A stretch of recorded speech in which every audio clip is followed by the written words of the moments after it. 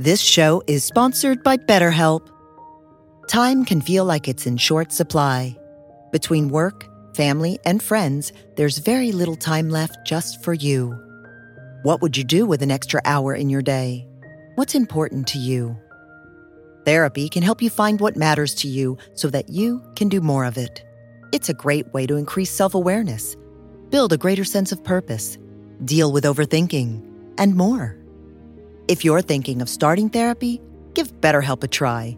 It's entirely online and designed to be convenient, flexible, and suited to your schedule. Learn to make time for what makes you happy with BetterHelp. Visit BetterHelp.com/BeHereNow today to get 10% off your first month. That's BetterHelp, HELP.com/BeHereNow. Hello, friends, and welcome back to the Creativity, Spirituality, and Making a Buck podcast on the Be Here Now network with David Nichtern. My name is Michael Cammers, your host, sometimes podkick, and intro-outro monologist. It's a pleasure to be here with you, and all of us at CSM sincerely hope this episode finds you as well as can be. And so, welcome to episode number 28, Dharma for Difficult Times with Stephen Cope. This episode is a tough one to nail down on a soundbite, so I'm going to set the table quickly and then we'll get right to what is a very compelling and far-ranging conversation between David and our guest, Stephen Cope, who happens to have been trained classically as a dancer, pianist, and psychotherapist, and yogi, and whom currently is a prolific author with an upcoming book entitled Dharma for Difficult Times. A book which this episode happens to be named after. However, spoiler alert, this podcast is much broader than that, so please release any expectations, and I apologize for setting up said expectation. So how about a little bio action for our guest? Stephen Cope is a best-selling author and scholar who specializes in the relationship between the Eastern contemplative traditions and Western depth psychology. Among his seminal works in this area are Yoga and the Quest for the True Self, The Wisdom of Yoga, and The Great Work of Your Life. And as previously stated, he has a book coming out in January 2022 on Hay House entitled Dharma in Difficult Times. For almost 30 years, Stephen has been scholar in residence at the renowned Kripalu Center, the largest center for the study and practice of yoga in the Western world. In addition to his role as scholar in residence, Stephen is the founder and former director of the Kripalu Institute for Extraordinary Living, one of the world's most influential research institutes examining the effects and mechanisms of yoga and meditation with a team of researchers from Harvard Medical School, University of Connecticut, Pennsylvania, and many more. Okay, that's enough for the intro. We've set the table. Now enjoy the meal. Episode number 28, Dharma for Difficult Times with David and Stephen Cope. Enjoy. Okay. Yep. Welcome. I'm here today with Stephen Cope, who I've known for quite a long time, but intermittently. And we've always had a nice, friendly relationship through Kripalu and through the yoga scene. And he's going to fill us in a little bit on what he's been up to, which is what I'm curious is to catch up, so we can all catch up together with Stephen Cope. Stephen, thanks for coming on to the Creativity, Spirituality, and Making a Buck podcast. Great to be with you, David, and so nice to see you after what has been a few years, I think, since I've seen you. I saw you at Kripalu most recently. Yeah. I like to say it's called Creativity, Spirituality, and Making a Buck. Pick two. Pick two? Yeah. Oh, pick two. Okay. I would say probably most people do creativity and spirituality, but I'm not against making a buck. Don't get me wrong. Yeah. I mean, obviously the idea of it is, can you whistle and chop wood at the same time in rhythm?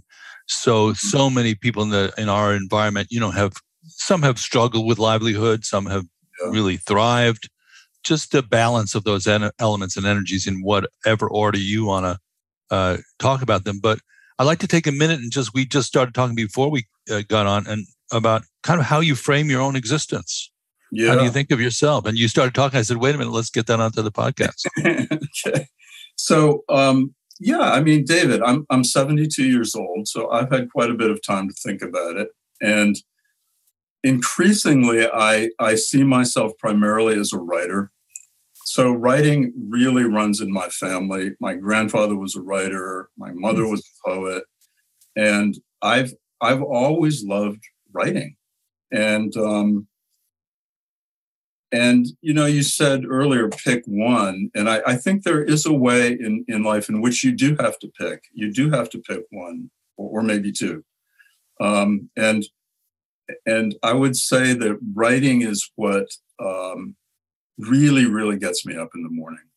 Secondly, is that literal? Do you write early in the morning? I do. Not early, because I'm not an early riser, but I'm in my office right now, and I show up here almost every day of the week at between 8 and 9 sometime.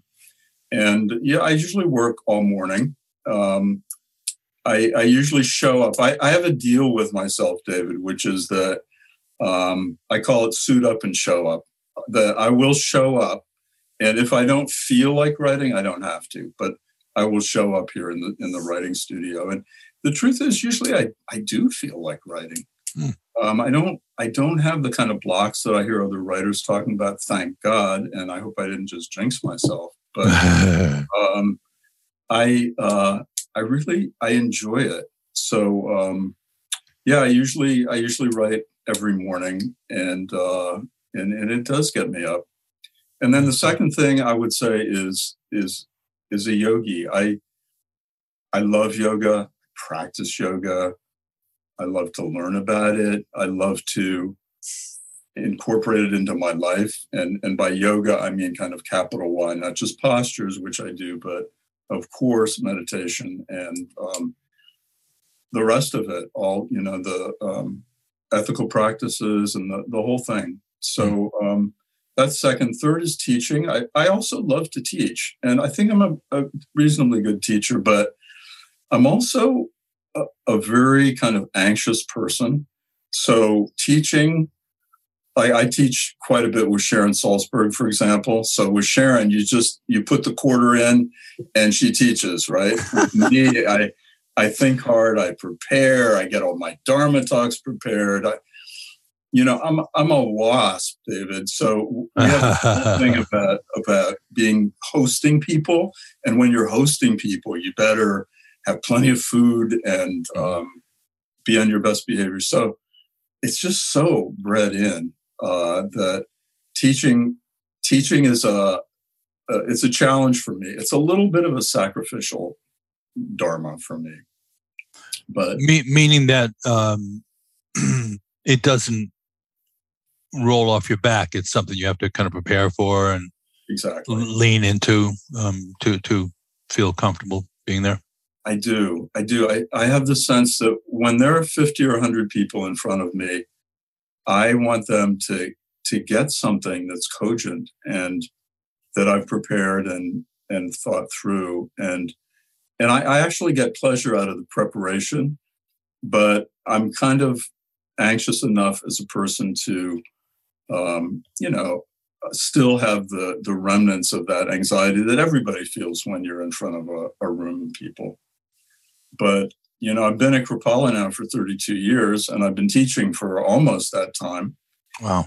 And so I've learned how to manage it, basically, right? I reframe anxiety as excitement and all the stuff you're supposed to do. Stephen, how did you get to Kripalu in the first place 32 years ago? And for those who don't know, maybe just say a little bit about what Kripalu is.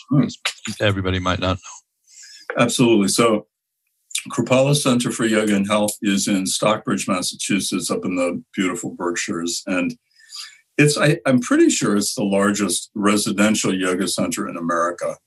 It's housed in a beautiful it's housed in an old Jesuit monastery and was founded in 1983 outside Philadelphia and moved to Stockbridge subsequently. It hosts almost 50,000 people a year now in yoga and meditation retreats and personal growth programs and dietary programs and so forth. We're a very large retreat center. And and we have this building that the Jesuits laid out with lots of big rooms and small rooms that are like monk cells where people can stay.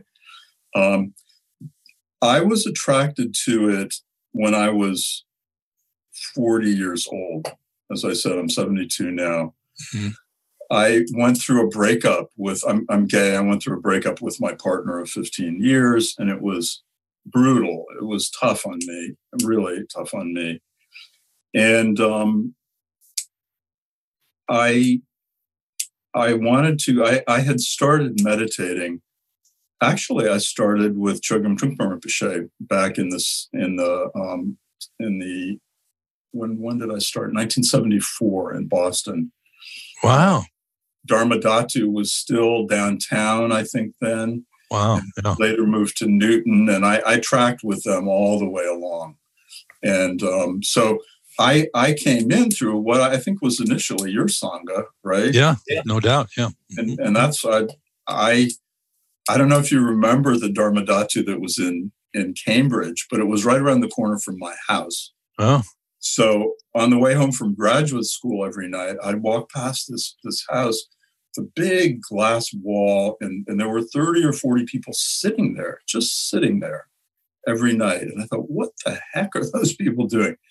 I mean, I guess I knew it was meditation. So I went in, and the guy said, hey, join us, sit down, I'll train you afterwards. So I started, right? I started going to Dharma Datu. And dude, I got so into it. This is where I've come to really, truly believe in past lives, because there was some quality of recognition of the Dharma. Mm. I was so lit up by the Dharma, and now I was 30. I was 30 then. And I wanted to know everything about it. So I really dove in. I read everything that Chogyam Trungpa wrote and everything else I could get my hands on. And then when I had this big breakup, I thought, I'm going to take a year off and meditate. I'm going to take a year off, and I'm going to plunge into this. And there were two possible places. Stephen, a year off from what? Oh, from my psychotherapy practice. So okay, because you didn't mention it. So you up all that time you were being a psychotherapist. That's right. And I went to graduate school at Boston College, and I became a psychotherapist. I had a very good practice in Boston, a group practice in suburban Boston. I was trained in psychoanalytic psychotherapy. And then when David and I broke up, I just needed, it was like a sea change in my life. It was a crossroads, and I needed to move away from doing psychotherapy. And plus, I was so into meditation at that point, and also yoga. And so I had two possibilities. One was the Christian Episcopal monastery in Cambridge, right next to Harvard, called the Society of St. John the Evangelist. And I had my name on a door there. I was going to become a monk, at least for a year. Wow. And then a buddy of mine, my dear friend Michael, said, hey, dude, those monks all get overweight. Like, you don't want that. Come to this place called Kripalu out in the Berkshires, and I think you'll see it as another opportunity or option. So I did. We went out for a weekend. It just so happened that Amrit Desai, the guru, was there that weekend. He was there the weekend you went? He was there that weekend. Okay. He was doing this special ceremony called Vandana.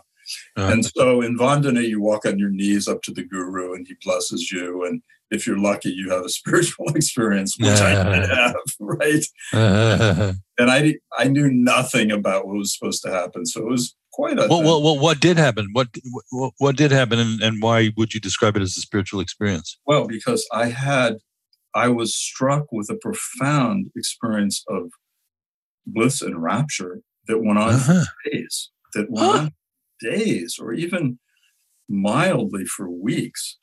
Uninterrupted or intermittent? Uninterrupted for a while, but intermittent for those next 2 weeks. Everything was absolutely okay. I had this profound sense of well-being. And let's bookmark that, Stephen. I want to talk about that some more in a little bit. Okay.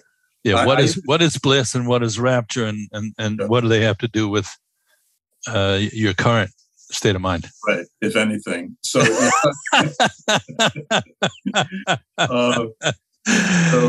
so I that was interesting, right? And I fell in love with Kripalu. I mean, it's back in those days, it was a true ashram, right? So right. there was ecstatic chanting every night. Everybody was there as a volunteer, so everybody was doing seva, which means selfless service. And the guru was there.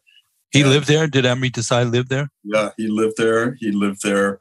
I arrived in 1989, and we bumped him out in 1994 when the whole scandal that's so predictable now erupted.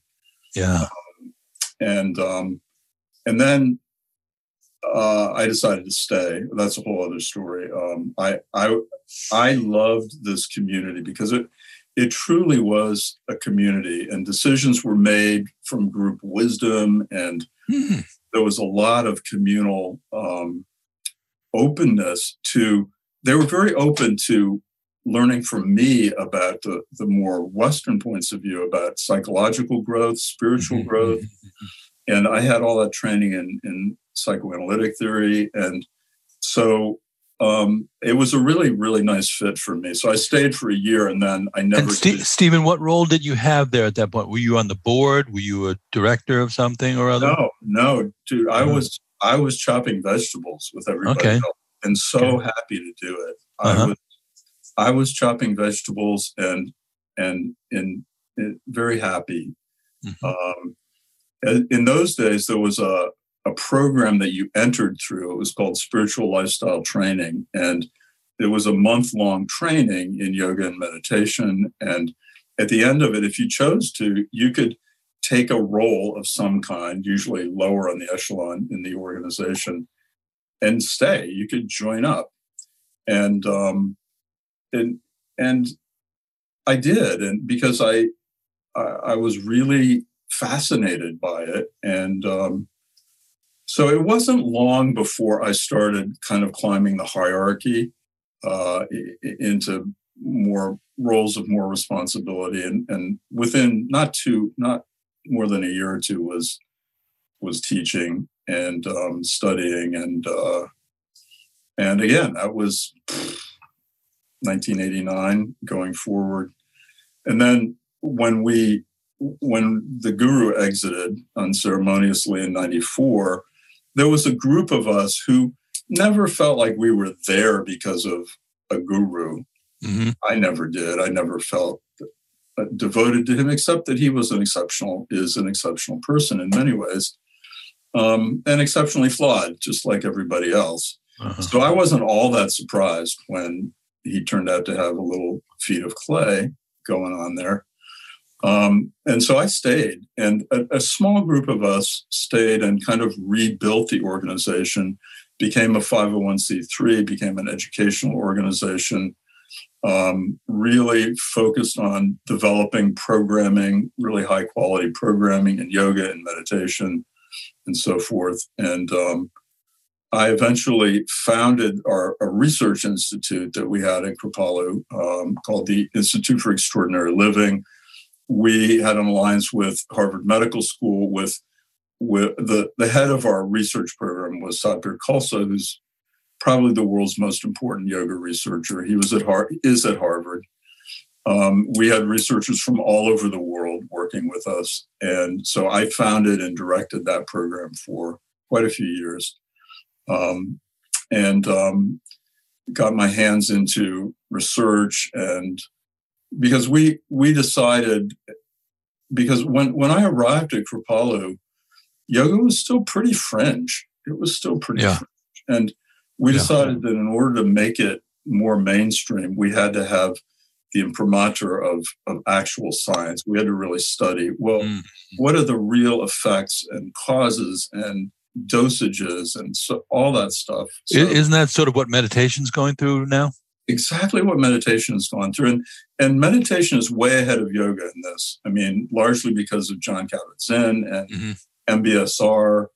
If you apply to NIH, National Institutes of Health, as we have for grants, you'll see that there are hundreds and hundreds of grants a year given to Buddhist meditators to examine the real effects of mindfulness. And not only that, but there's really, really significant investments going into the mindfulness meditation companies at the moment.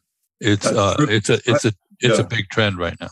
That's a really good point, David. And you'll know more about that than I do. Mm-hmm. I know my friend Sharon knows a good deal about that, but I'm beginning to see it show up in terms of apps and online resources and all of these new resources for... Well, just to frame it out a little bit, Calm and Headspace, which are the two sort of largest apps, are valued in the neighborhood of $2 billion each.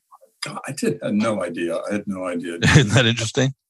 That's amazing. And it's all online, mostly dial in from your phone and get a guided meditation or different approaches. But, a lot of, I think you may or may not know, but I started a company in COVID called Dharma Moon, which is online meditation, virtual training, and we do teacher training programs and all kinds of things. I only knew since you and I started chatting about this interview about it, and then I investigated. But that sounds so cool. So this is actually part of that larger structure. Yeah, Dharma Moon is meant to be a platform. Our sort of premise is when the sun of Dharma shines. All that is reflected by the Dharma Moon in terms of culture, society, everyday life should reflect that clarity and that brilliance. So sometimes we say under the Dharma Moon, what's going on under the Dharma Moon, and it includes music and art and culture, and it's very much spinning off from Trungpa Rinpoche's vision of a kind of more comprehensive approach towards what meditation and it overlapping into everyday lives. So meditation, like we're going to be doing one meditation in comedy, meditation in sports, Wow. How does it leak? Like I like you have been studying this stuff for 50 years, and it's like, I didn't want to keep it in the balloon. I wanted it to leak out into the whole culture. So that's what we're doing over there. And it's, but it is interesting that people are really, so our approach is just to lay that in there, is going deeper. That's the motto we're using now, because everybody's getting a taste of mindfulness and so forth. Yeah. But for example, most people think that's mindfulness is the full palette of meditation technology, and that's, they don't, right. Yeah. There's not even a sense of going from shamatha to vipassana, like just any kind of sense of discovery. It's all stabilizing, relaxing, focusing, concentrating, becoming more productive, becoming more efficient. I think there's a tremendous moment here where people are going to get turned on, and then some of them, that'll be enough. Some of them will skip away, and some will go, well, how do I go deeper into this? And it might even revive yoga at this point. People might go from mindfulness into yoga rather than the other way around, which is how it was for so long. Exactly right. It no doubt will, because meditators very often eventually find yoga, even if wasn't there at the beginning, because it's such an allied science, if you will, to meditation. In the domain you're talking about,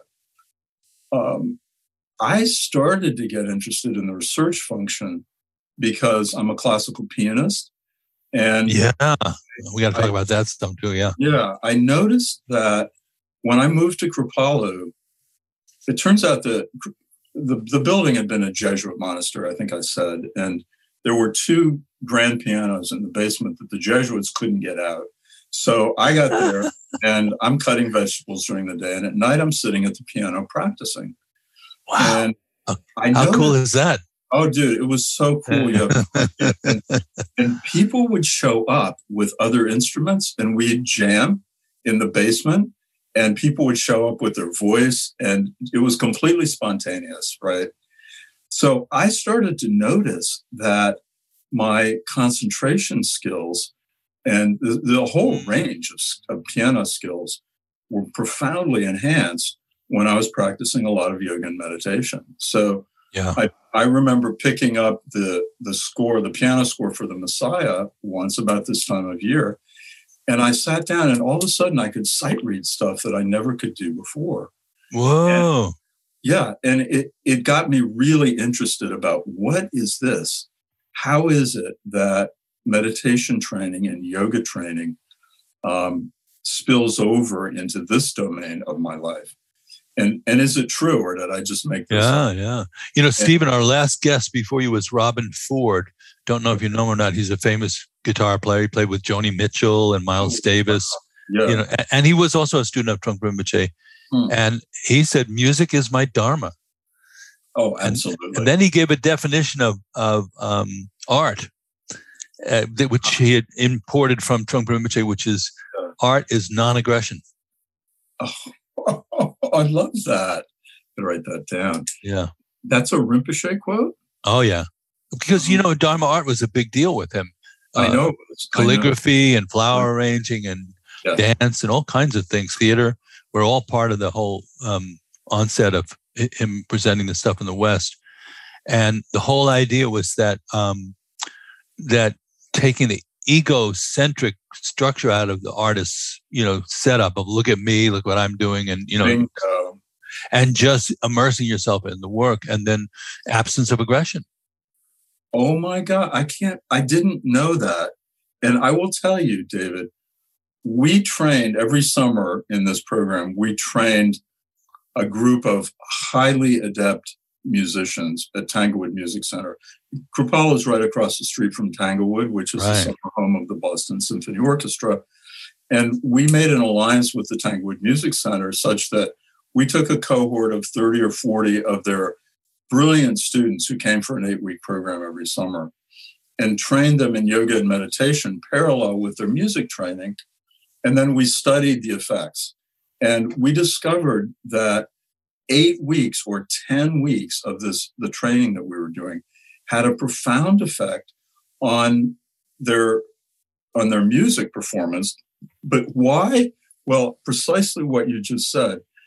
I used to teach them the Bhagavad Gita, and I've written a lot about this, but you know, the 4 pillars of the Gita: discern your Dharma, do it full out, let go of the fruits, that's number 3, and turn it over to a higher power or whatever.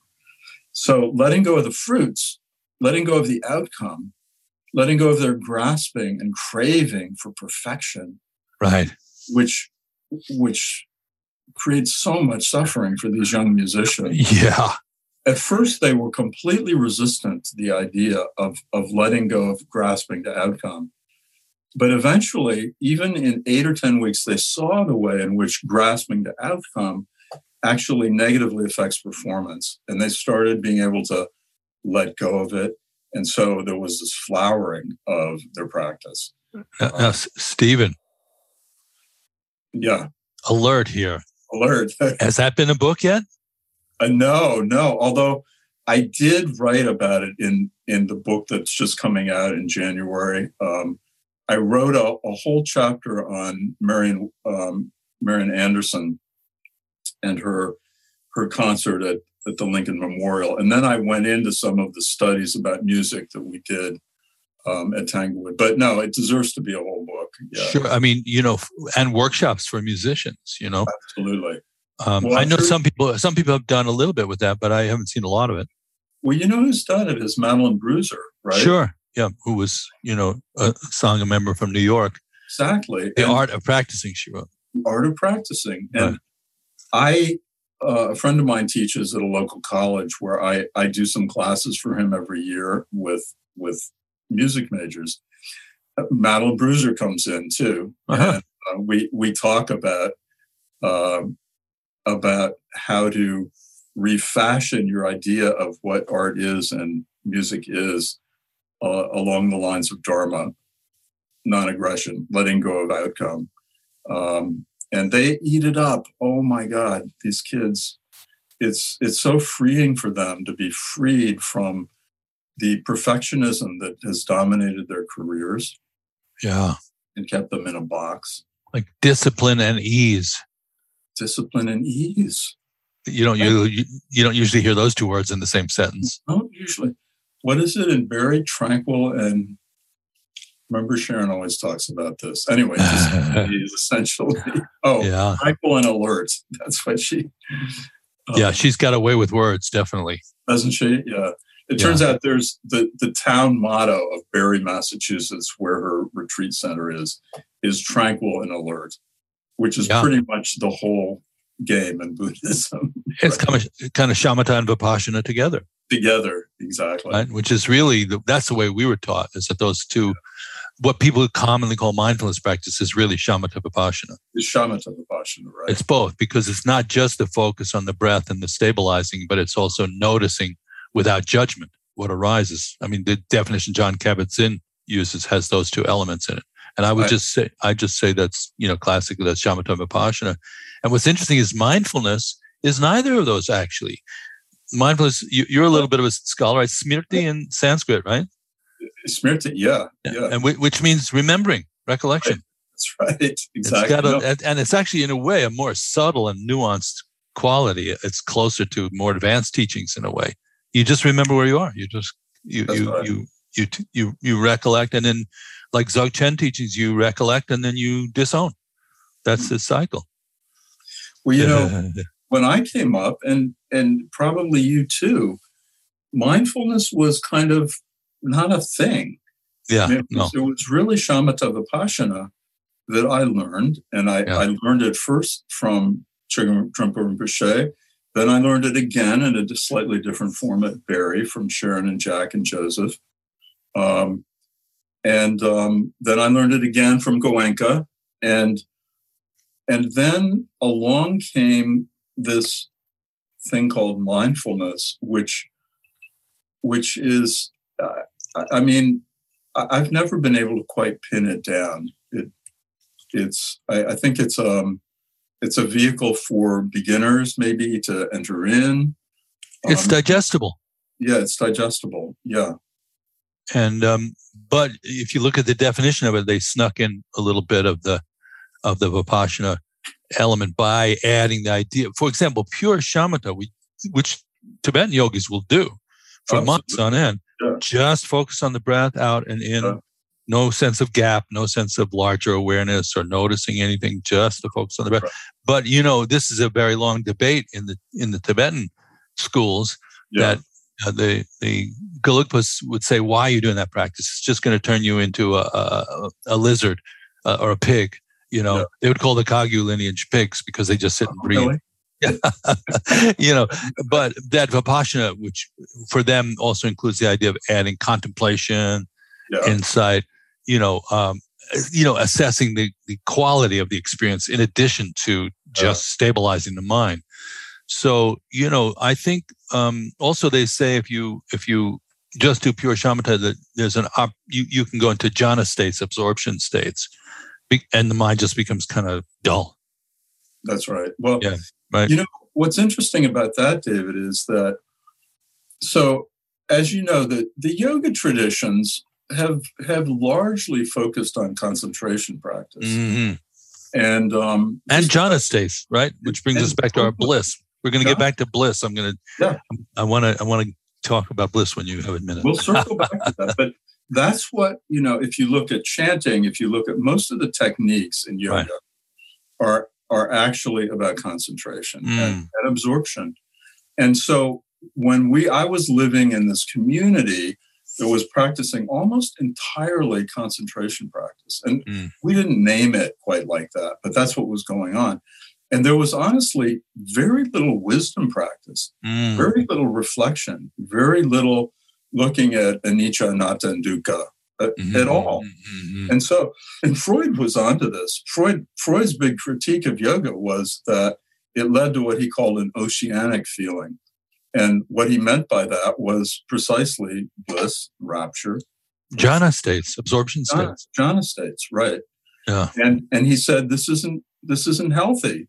This avoids the very thing he was interested in, which was really more investigation, right? Wow. And looking at patterns and how patterns arise in their etiology. And so we discovered that at Kripalu, which was, you have a community like that based on absorption, but without any wisdom practice, you're going to bump into some landmines. And of course we did, because there's a blindness that comes. Oh, that's so beautifully stated. And of course, then if you look what happened with the community and with the teacher, if that's all that's happening is some kind of, blessing rituals and empowerment of those absorption states, nobody really has clarity about any of the issues that might arise, and they come up as a surprise. Absolutely. And the trouble with jhana states and simply concentration practice is that when you come back from those, the mind isn't fundamentally changed, right? And this is precisely what the Buddha discovered under the rose apple tree when he was thinking, under the Bodhi tree when he was thinking about the rose apple tree, and realized that essentially that concentration has got to be paired with wisdom. And then he developed that whole new thread, which, if you read the Yoga Sutra, there's Vipassana is in there. Like the third book of the Yoga Sutra is so-called Vibhuti-pada, which means it's mostly about supernormal powers. But if you look closely, you'll see that it's bringing concentration to an examination of the whole realm of mind and matter, of mental states and perception and so forth. It's in there, but it wasn't really developed the way the Buddha developed it. Yeah.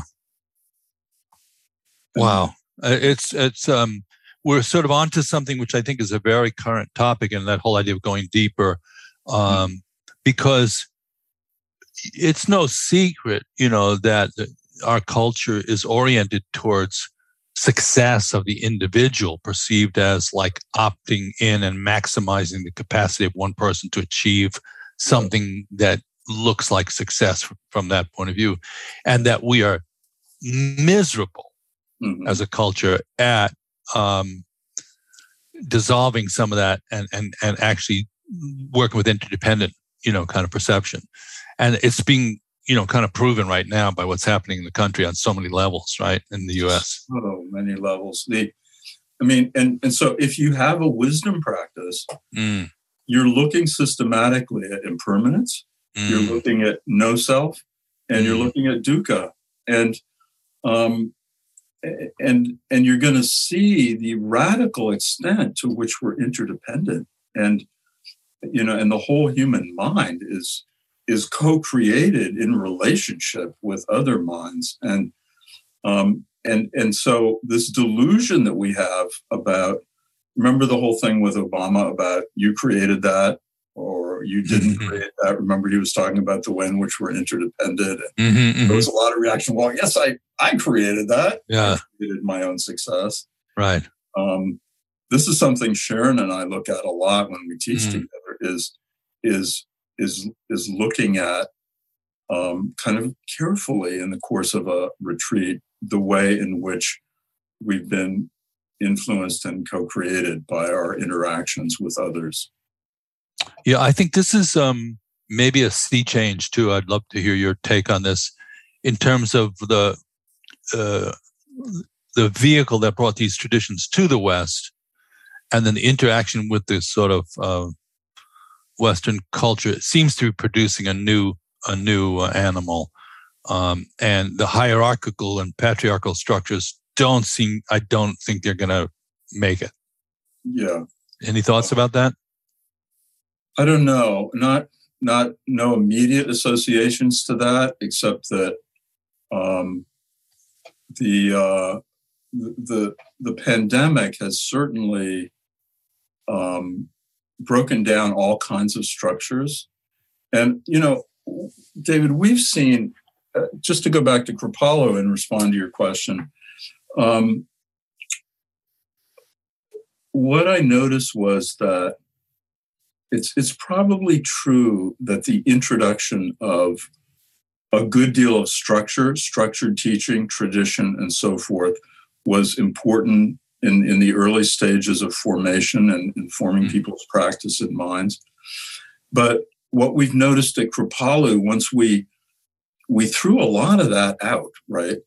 And now what we're seeing is what emerges after years of practice. And I'm very interested in this now. Since I'm 72, I'm interested in, well, what actually was the effect of 40 years of practice? Right? One of the things I see is that my peers have all taken practice and integrated it in their own idiosyncratic way and come out on the other side, usually having mastered some art or science or some form that isn't explicitly meditation or yoga. Oh, yeah. But that's why when I talk about writing, that's my form. Like I'm really interested in mastery of that. And it's kind of like the boat has crossed the river and now you don't need the boat anymore. But there's this way in which fruition, and I'm really interested in fruition right now, eventuates in mastery that goes beyond form in huge ways. So, Stephen, I can't exactly explain this, but while you were just saying the last thing you were saying, your mother came into my mind. Oh, interesting. Yeah. And here's what the formulation of it was: is she on this shore or the other shore? The other one. Yeah, your mother was a sort of on the other shore kind of energy, right? That's right. But here's the thing with my mother is that she knew she was a poet from a young age, right? She started writing poetry in college, and honestly, it wasn't very good. I mean, who cares about that, really? But she fell prey to the critics, and she fell prey to her own narcissism to a certain extent about how wounded she was by the criticism of her poetry, and she stopped writing until old age. And then she went back into it. She excavated it. She pulled it out. She started writing again. She published 3 books. At that point, she was ready to let go of what anybody else thought, or didn't give, a rat's ass about what anybody thought of her poetry. That was her voice, and she was going to have it. And I just love that. And by the end, she was blind and deaf. She was practically in what's the syndrome called? Cut-off syndrome. Anyway, in that state, she published several books of poetry. She wrote a family memoir, complete with pictures. She was blind. Wow. How old was she when she passed away? She died at 87. But she was not leaving this life until she had spoken, right? Right. And I love her for that. That was just such a triumph after having suffered at the hands of critics and thereby not really owning her own voice. What a powerful memorial. Yeah, totally. And also a sense of journey, because I know a lot of your books you're writing about a sense of journey, aren't you? You're really going. Where does somebody start? What's their unique contribution? How are they going to manifest that? And boy, it sounds like your mom really crossed a river. Well, it's interesting, David, because in the chapter I wrote a chapter about this for my new book. It didn't get in the new book. It'll be in the next one. But I paired my mother with Sergei Rachmaninoff because when Rachmaninoff was a young man, he was a brilliant student at the Moscow Conservatory. He won all the medals. And when he wrote his first symphony, or was it his first piano concerto? I guess it must have been his first piano concerto. It was absolutely panned by the critics, and it devastated him. And it devastated him. He went into a 3-year depression. And this was around the time when Sigmund Freud was out there doing psychoanalysis. It was very young as a science. But one of Sigmund Freud's students took Rachmaninoff on as a patient, and they did full-on psychoanalysis. And Rachmaninoff worked his way through his clinging to his aspiration to be loved and his aspiration to be valued.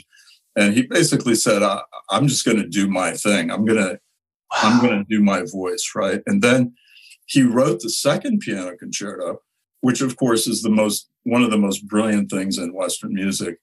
And it was a huge triumph because he'd allowed himself to speak his own authentic, precisely idiosyncratic voice into the world. Now that is a mother of a story. Yeah. Well, first of all, let's just start off like, three guys walk into a bar. Rachmaninoff is a patient of Sigmund Freud's student. I'm not like you had me at hello on that one. You know what I mean? Such a great way to start it. It turns out that this guy, who had been trained by Freud, was also a musician. He was an amateur musician. What was his name? Do you know his name? I am blocking on it right now. It'll probably come to me. We'll Google it later. That's really interesting. Yeah. And so he loved Rachmaninoff for wrestling deeply with his own creativity and his own in his own voice. And so they often talked about music because this guy could intelligently. And there was a great scene later on after Rachmaninoff died when the gentleman who was his analyst, who was, I believe, Jewish, was in Israel for a big concert. And they were playing Rachmaninoff's second piano concerto. And at the end, he was asked to rise. And the conductor said, this was dedicated to this dude right here who got Rachmaninoff out of his depression. And what a great story that is. Yeah, I mean, it's I don't know if you remember this, but the Bullwinkle show, which was a cartoon show on television. But do you remember Mr. Peabody's Wayback Machine from Bullwinkle show? Yes, I absolutely do. Yeah, Wayback. Yeah, he and Sherman, who was a dog, would go back in time. And they would have been there when at that concert, in an episode, and I just love that premise of like, would I love to be a fly on the wall of something like that, So that in the yoga tradition, that would be cool. Oh no, in Buddhism, the 8 worldly winds. What are they? Praise and blame, fame and repute, and so forth. Yeah, that was what my mom got caught in. What Rachmaninoff got caught into, fame and repute. And at the end of the story, of course, people went back and looked at his first either symphony or concerto and said that was really pretty good. It took a while for people to catch up with him, but and then the second one was the monster. The second one was fantastic. The famous one, right? The famous one that you will recognize even now, because Rachmaninoff was just a cornucopia of melody. I mean, melodies just sprung from this guy, right? And he went through a phase in Western music where he was looked down on, because he was such a melodist, and that was looked at as very outre, right? Low rent. Yeah, exactly. Yeah. Now, Stephen, okay, so you're a classically trained pianist, right? And at some point, I'm going to think you might have considered that as your career, right? You must have. Yeah. Mm-hmm. You're classically trained yoga teacher, right? Okay. Yep. You're an author. Yep. Did you ever compose music? No, but you left one out, which I haven't told you about. I'm also a classically trained ballet dancer. Whoa! I got into ballet. I went to Amherst College, which was all men when I went. And its sister school, which is Smith, had a ballet program, and the woman I was dating was into ballet, and I got big time into ballet. And I was immediately drawn to the classical forms. Right. You've mentioned classicism. I love classical forms, and so I joined a dance company, the Minnesota Dance Theater, which is a great, brilliant company in the Midwest. And I had a whole phase didn't last for many years, but the interesting thing for me was, what is it about classicism? I don't know. But and you're a psychotherapist, which would be the fifth one that we didn't reiterate. Yeah, that's right. Which is maybe became classical at a certain point. It certainly didn't start that way. It was revolutionary when it started, right?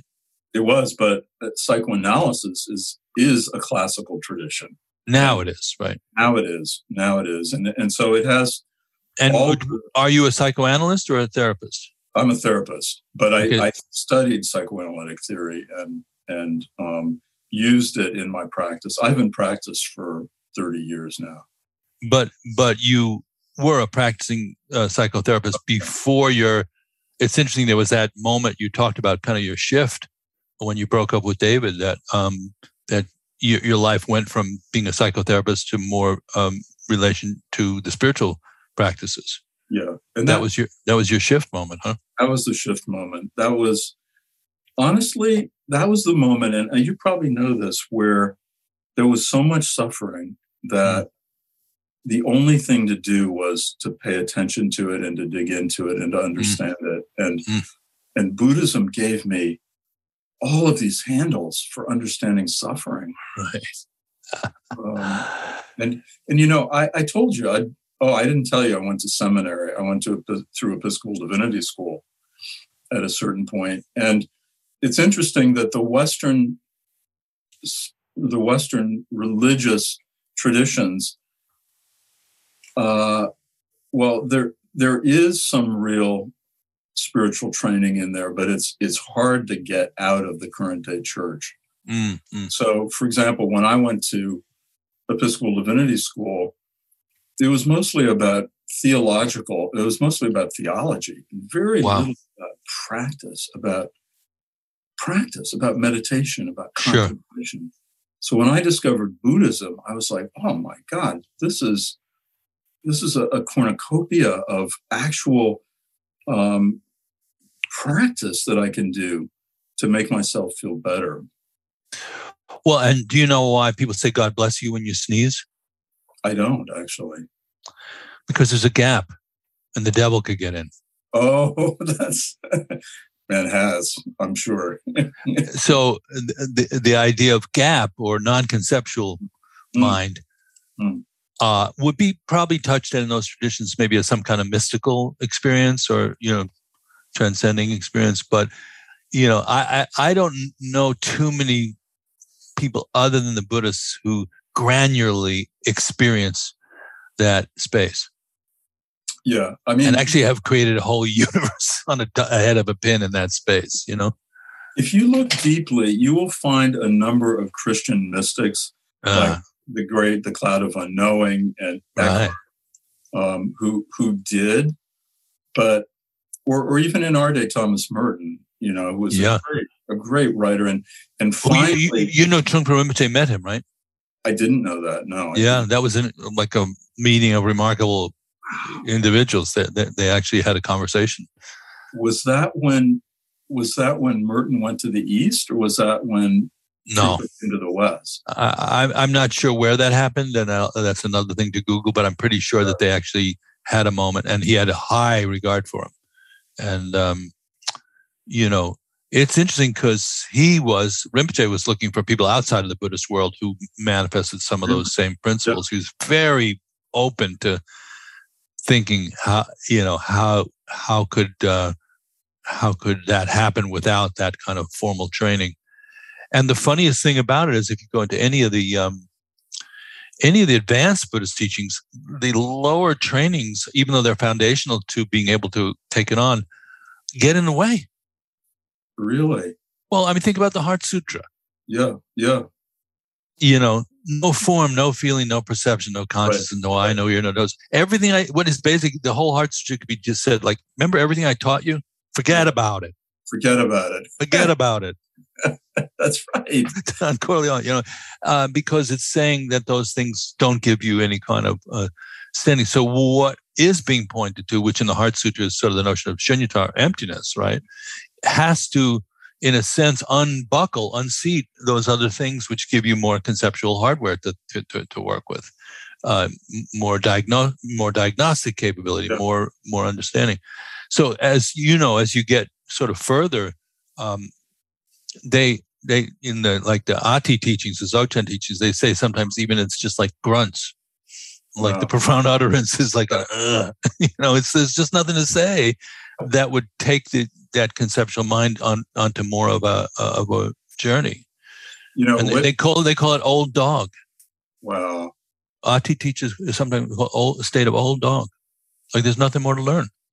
That's where Walt Whitman went. Remember, I'm my barbaric yap over the whole world. See, this is really interesting because this is where you come out eventually, inexorably, into that space where you're exploring. Keats called it negative capability, right? John Keats, the great English poet, called it. He said toward the end of his life, which only lasted 26 years, he entered this state where he was exploring living in the mystery and living in the dark and living in the not knowing and writing from that space. He called it negative capability. And he wrote his last great 6 poems from that space and also wrote about that space, negative capability. And of course, his last poems were his greatest poems. He said to his girlfriend, Fanny, he said, these poems have killed me because he brought everything he had into this poetry. And he was already dying of TB, but negative capability. Well, Stephen, what's it like when you and Bob Thurman get together? Oh my God. I haven't been in a convo like this with him, but it would certainly be fun. It's in a very, compressed period of time, you can, travel the multiverse in a way that I think it would be. I mean, if I had to engineer like soiree or something like that, I would try to put the two of you together in a room and then come back 4 or 5 days later, Well, I hear about Bob a lot from Sharon, who works with him. Sure. It's written with him. And of course, he's been in Kripalu, but it's strangely, Kripalu in the day before COVID, when we were fully up and operating. Right. Sure. I mean, we were seeing 650 people a night. And you could have Bessel van der Kolk was in one room and Bob Thurman was over here. Sure. Sharon was over here. And so I didn't always get to play with my peers like you. Right. We just pass in the hallways there. In the hallways. I know. Yeah. But now the word erudition comes up as, it's an erudite is an erudite word to begin with, which is kind of ironic, but tracking you down, like if I were a hunter, I'm not sure I'd know where to look. Yeah. I would go to the country called Eruditia, and I'd say, has anybody seen Stephen lately? And what is he up to now? That's what I'd want to know. So I'm going to just throw that to you. What are you up to now? Where you said you're interested in fruition. You have a new book coming out. Is that right? Yeah, I have a new book coming out. I started a book, David, before COVID called The Dharma of Difficult Times. And I was interested in the way in which, I was going through a difficult time. Let's just put it right out there. I was going through a difficult time with and I don't want to go into detail, but with a major person in my professional life. And I thought, I'm going to write about this. So I started writing about it, and that's where Rachmaninoff came up. I wrote about Rachmaninoff, and I wrote about Ignatius Loyola, and I wrote about Darwin, and I wrote about Jean-Pierre de Caussade, who was a great 17th century mystic, by the way, who falls into that mystic category of Christians. And then COVID happened, and so much of the mask was ripped off of Western capitalism, and we began to be so much more conscious of structural racism and the urgent need for social justice. And I was touched by all that, and I decided I was going to rewrite the book and focus on that. So the new book is an examination of the way in which the Bhagavad Gita, the great scripture of Arjuna's self-odyssey, Right. towards self-realization, the way in which the Gita informs our struggle with xenophobia and racism and hatred of the other. So I track it I start with Gandhi, and then I move to Thoreau, and then I moved to Harriet Beecher Stowe, and then to a great Civil War hero who's unknown but brilliant, and then to Sojourner Truth, and then to Marian Anderson, and then to Martin Luther King, and then to a current day activist named Ruby Sales. So essentially, I track the effect of the Bhagavad Gita on this whole trajectory, starting in 1830 in Concord with Thoreau, all the way up to the present day in the Deep South in Alabama. This book kicked my butt, David. You cannot even believe. Is it finished? Yeah, it's finished. It'll be out on January 11th. Oh, good timing, because the podcast will come out right around then. So what's the name of it? It's called The Dharma in Difficult Times. Okay, and it's on Hay House? It's on Hay House. It's with Hay House. Yep. Right. Okay, everybody, be looking out for that. Yeah, thanks, times. I don't think times are going to get much easier between now and then, so I think you're still going to be good. I think it landed, but it's interesting. I started it before the world fell apart, but then I got interested in, hey, the world has fallen apart many times. Yes, it has. In the last many, many centuries. And each of our worlds has fallen apart many times. Yeah. And falls apart every day. And, but I have an idea for you. Let's reboot Peabody, Professor Peabody and Sherman. You'll be Professor Peabody. Okay. I'll play Sherman. I'm going to get these glasses on. I love it. What do you think? Okay. Perfect. Yeah. So And we'll visit these places. We'll do animated versions of ourselves, and you'll be leading the audience through me on these trips to see who was this person in the Civil War who was so influential. I'll ask some very innocent but kind of provocative kind of questions, and then you'll have a chance to thread the whole thing together. And we'll do a Netflix series on it. What do you think? I'm so totally in. The idea of you as Sherman just throws me into paroxysms. I'm telling you right now. That's it. Gee, Stephen, I didn't even know that I didn't even know Sigmund Freud had a dog. That's so funny. Great. Well, you know what? It makes me think of Sharon's little thing where she's portrayed as a dog with a little purse. Have you seen that? No. Oh, okay. It's Sharon Salzberg? Yeah, it's absolutely adorable, and her voice comes out of this little dog. And where is it on her website? Yeah, you can go on her website. You can find it. She appears in these different situations that cause suffering, and the dog discovers mindfulness, and it's adorable. It really is. Well, it must be a coming thing, because do you know who Duncan Trussell is? Have you bumped into? So Duncan, I've been doing my dual identity as a Dharma teacher and guitar player, and so I just was playing with Krishna Das at the Ram Dass retreat in Maui. I just got back on a red eye yesterday, actually. And there is a young a gentleman who joined in that satsang named Duncan Trussell, and he's a podcaster and a comedian, and quite well known in his zone. And he has a very interesting group of, he's sort of Captain Trips for a whole new generation in a way, and very brilliant and very lovely. And so we talk all the time about meditation and so forth. And he did a Netflix series called Midnight Gospel. Okay. And it is 8 episodes. And he also had his mom on it, which is sort of a reminiscent thing. On the last episode, and they were live podcasts with these people that they then animated. And in episode 6, I appeared as myself, a cartoon version of me, David, the meditation teacher. His character was an octopus. Oh my God, I love. He said, "Can you help me out here?" And he was all tangled up in himself, and I just sort of helped unscramble him. So I think this idea of the animation is, and Headspace uses that as part of their thing. So that's right. Yeah, I mean, there's some way for people to.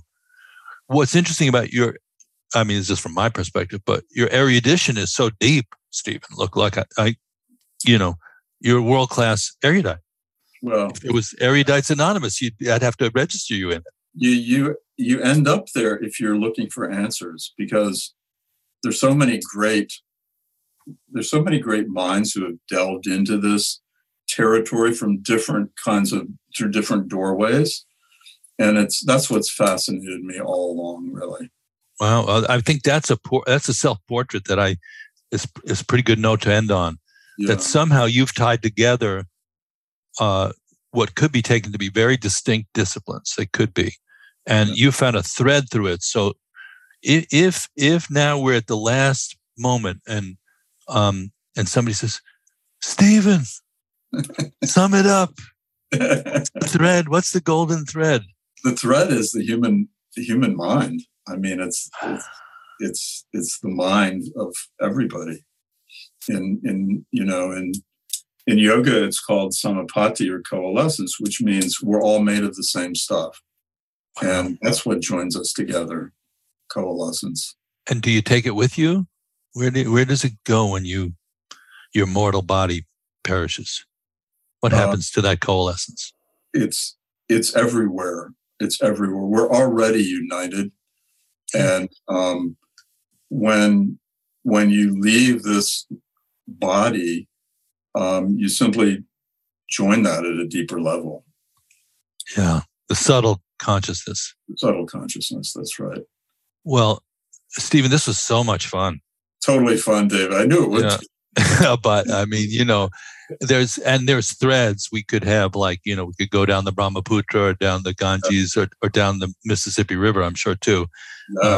But I just want to thank you on behalf of all of our Dharma Moon community and the listeners who listen to the Creativity, Spirituality, and Making a Buck podcast.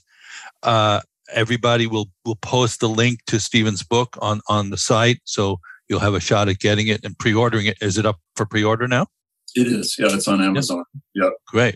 Okay, so hopefully we can have you back on at some point, and we're doing all kinds of webinars and things, building that platform. So definitely we'll get back together again sooner than this has been. That's great, David. I'm so appreciative. This was totally fun. We'd like to thank you for watching CSM. We'd like to thank you for tuning in again. And we'd like to thank everyone at Be Here Now, like Corey and JR, and anyone who helped somehow. And if you'd like to see more of David's interviews, you can tune in at www.BeHereNowNetwork.com/David. Thanks for watching, everybody. Just a couple quick announcements here at the end. Learning how to play the guitar. It's going to get better. That's not really the announcement. Rachmaninoff's therapist's name was Nikolai Dahl. The 8 worldly concerns, which were very briefly mentioned, not all 8 were mentioned. There's a lot of lists in Buddhism. This one in particular really cuts right through, and it can be a challenging contemplation. But due to hope and fear, one could say, and our habitual attachment and aversion to these 4 pairs, we stay locked in cyclical bewilderment, also known as samsara. They are gain and loss, praise and blame, happiness and suffering, fame and insignificance. Good luck contemplating that. And the foundational practice in Buddhism to see these things clearly is the Shamatha Vipassana, which is also kind of called mindfulness meditation these days. And if you're interested in mindfulness meditation for youngsters, well, there's some very good news.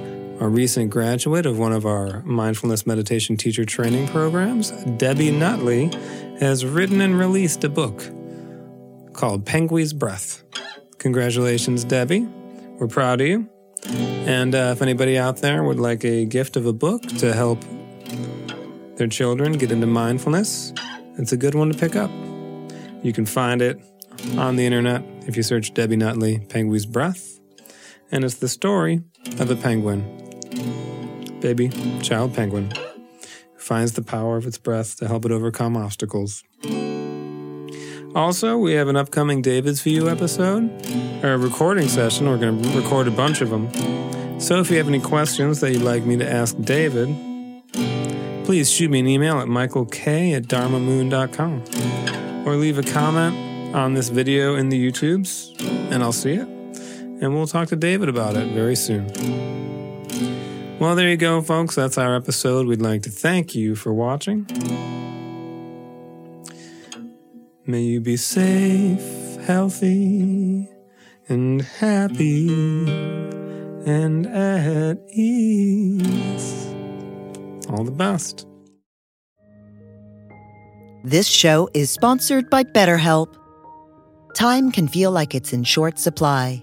Between work, family, and friends, there's very little time left just for you. What would you do with an extra hour in your day? What's important to you? Therapy can help you find what matters to you so that you can do more of it. It's a great way to increase self-awareness, build a greater sense of purpose, deal with overthinking, and more. If you're thinking of starting therapy, give BetterHelp a try. It's entirely online and designed to be convenient, flexible, and suited to your schedule. Learn to make time for what makes you happy with BetterHelp. Visit BetterHelp.com/BeHereNow today to get 10% off your first month. That's BetterHelp, HELP.com/BeHereNow.